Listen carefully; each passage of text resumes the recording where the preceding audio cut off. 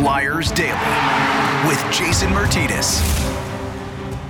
All right, here we go. Flyers Daily for Saturday, April 30th, as the Flyers go down in game number 82 by a final score against the Ottawa Senators of 4-2. The season is now over. The offseason has begun for the Flyers. The playoffs will begin coming up, I believe, on Monday, and the Flyers will not be participating in the 2021-22 Stanley Cup playoffs, unfortunately. Now they have to find something good to come out of this. We've kind of searched for that answer for, it seems like a couple months now. I keep asking myself that question just about every day. What can you take out of this season? What can you get from a season that has gone the way this Flyer season has gone? That's led them to be the 8th place team in the Metropolitan Division with a record through 82 games of 25, 46, and 11, and just 61 standings points. They finished the season on a 3-game losing streak. They went 2-8-0 in their last 10, and like I said, they finished in the bottom spot in the Metropolitan Division. The New Jersey Devils had a couple first-round picks there with Jack Hughes and Nico Hischier. Finished just ahead of them, 2 points ahead of them. Flyers minus 87 in goal differential on the season. Of course, it was a season where the head coach, Alain Vigneault, was fired. He was fired with a record this year of 8-10-4. Got fired after that game against the Tampa Bay Lightning, where the Flyers were playing Tampa in a situation where they were playing 4 games in 6 days, 5 games in 7 days. And I remember going back to that night, the amount that Tampa had played, and I think the Flyers were rested from Wednesday until Sunday.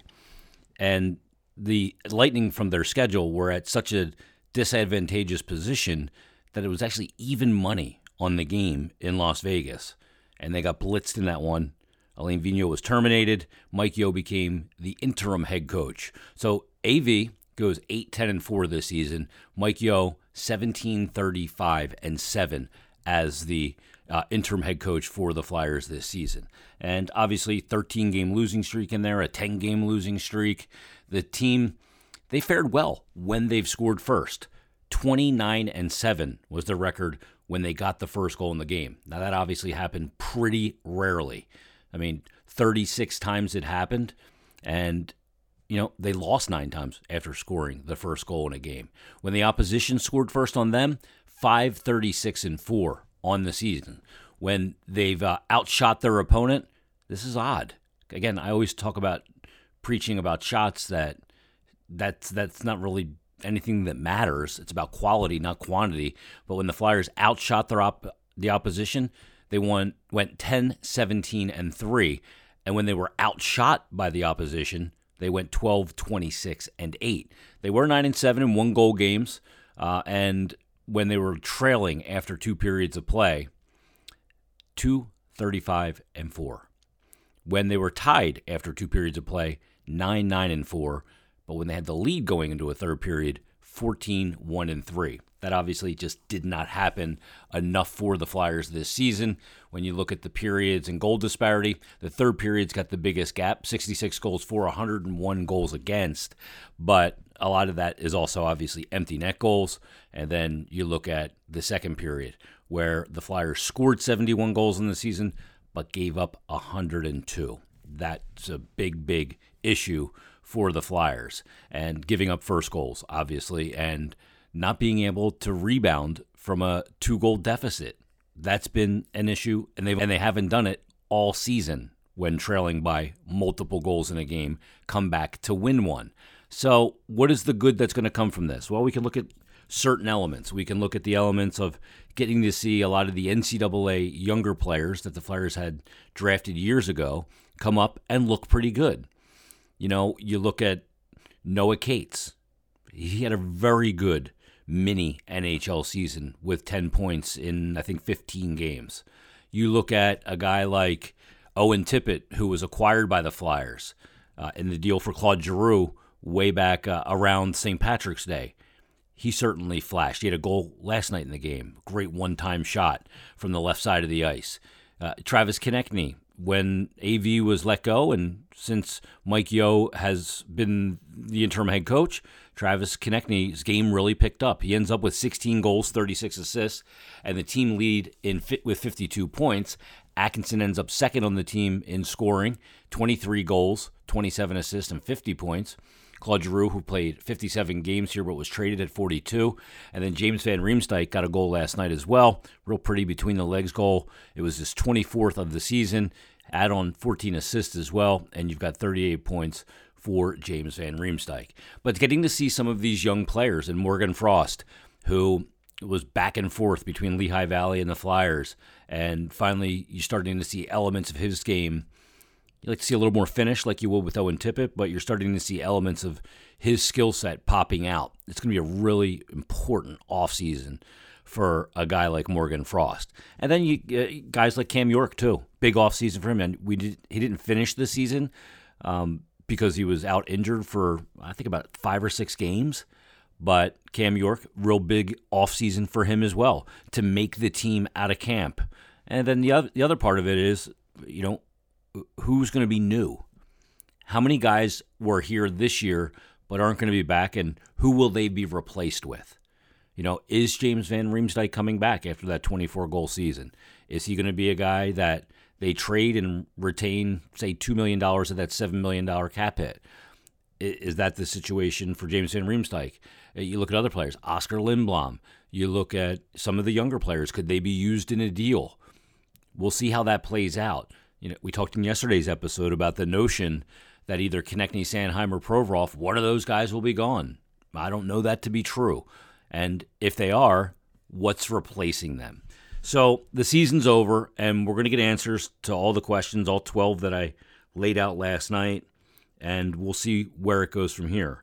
Mike Yo's future with the organization, I guess that's a variable right now we don't know about. They may know it. If they know who their next coach is, maybe Mike Yeo stays on and is an assistant in that role. Maybe he stays with the organization and works in player development. I know the guys, and talked to a bunch of players, really respect Mike a lot, the way he handled the situation. He was put in a very difficult situation. Is he a perfect coach? No. Nobody is. Is he a guy that can certainly help a coaching staff? I believe so. I think he has elements of his hockey acumen that really can help young players, veteran players, and he's got a great way of communicating, not just to the media. That communication, I think, also applies behind the scenes in the locker room and players wanting to play for a guy like Mike Yeo. So while I don't think that he will be named the head coach, I think there's a chance, pending, obviously, who the next head coach is, that he could remain with the Flyers on the staff. And I've had text exchanges with Mike, and he's talked about how much he loves it in Philadelphia. His family loves it here. And he wants to stay here. He wants to see this thing through to success because he knows in this city how appreciated it would be. So we'll see what the future is of Mike Yeo. It's going to be one of the more fascinating elements. And look, we may get some clarity on that coming up this weekend or next week when Chuck Fletcher and or Mike Yeo speak. We'll see what direction that goes in. But it's going to be a really interesting offseason for sure. And when I was on my way to the game yesterday, I was listening to 32 Thoughts podcast with Jeff Marek and Elliot Friedman. And as I'm trying to kind of digest still, now that it's over, there's no game coming up this week. I'm trying to digest exactly how we got to this point, how the Flyers finished 8th in the Metropolitan Division with just 61 standings points. When the last time they played 82 games a couple of years ago, they were a team in Dave Hackstall's last year where he was let go, and then Scott Gordon. Even that year, through 82 games, they were 37-8. They were hockey 500, but they were 22 or 21 points, standings points, higher than this team this year. So we got to figure out what that means, why it went that awry, why it's 21 points less than a couple of years ago before AAV was hired. Got to figure all those things out so you don't repeat those mistakes. I mean, they come back the next year in the 1920 season. So they had 82 points in the 18-19 season. AV comes in, and in the 1920 season, they play 69 total games. They end up in that season in 69 games, 89 points. So they had 7 more points than the year prior, but played 13 less games. And then you look at that 89 points in 69 games, and you see what they had this year. And it just wasn't good enough. And look, part of it, and going back to 32 Thoughts, Elliot Friedman and Jeff Marek were talking about the Vegas Golden Knights not making the playoffs. And they mentioned, well, you lost Pacioretty for basically 38 games. You lost Mark Stone for about 35 games, and those are huge losses. And the Flyers had some really big, significant injuries. The Ryan Ellis injury, only playing 4 games, and Sean Couturier, those are big-time injuries for this team. I mean, Couturier ended up playing 29 games at 6 goals and 11 assists, but you could tell about 10 games into the season, 12 games into the season, he was dealing with something. When you start to see the face-off percentage drop, that's usually a pretty good indication that a player is dealing with some sort of injury. And Cooch tried to play through it, as he told us on this podcast, but the pain was not something that could be managed, so figured let's get it fixed, especially when this season was as sideways as this one was. So, what does it all mean? We're going to have to figure that out. We're going to have a real big episode coming up for Monday, for Mondays with Meltzer when Bill Meltzer joins. And there's a lot to kind of digest, to figure out about this season. But at some point, we got to grab this season, take all we can, all the learning from this season that we can, and then crinkle all that other stuff up and throw it in the wastebasket and move forward. Because there's nothing you can do about this season anymore. It's over. What you got to do is put your energy in after you have a full, detailed debrief on this season. You got to put all your energy moving forward. You got to figure out the best path for this organization moving forward. Whether that's some sort of aggressive retool, rebuild, I don't know. Whatever you want to call it. We'll see what it is. But that's where the concentration needs to come next. It needs to be strategic, and it needs to be executed with damn near pinpoint accuracy for the Flyers to move forward. So we'll see what they're able to do.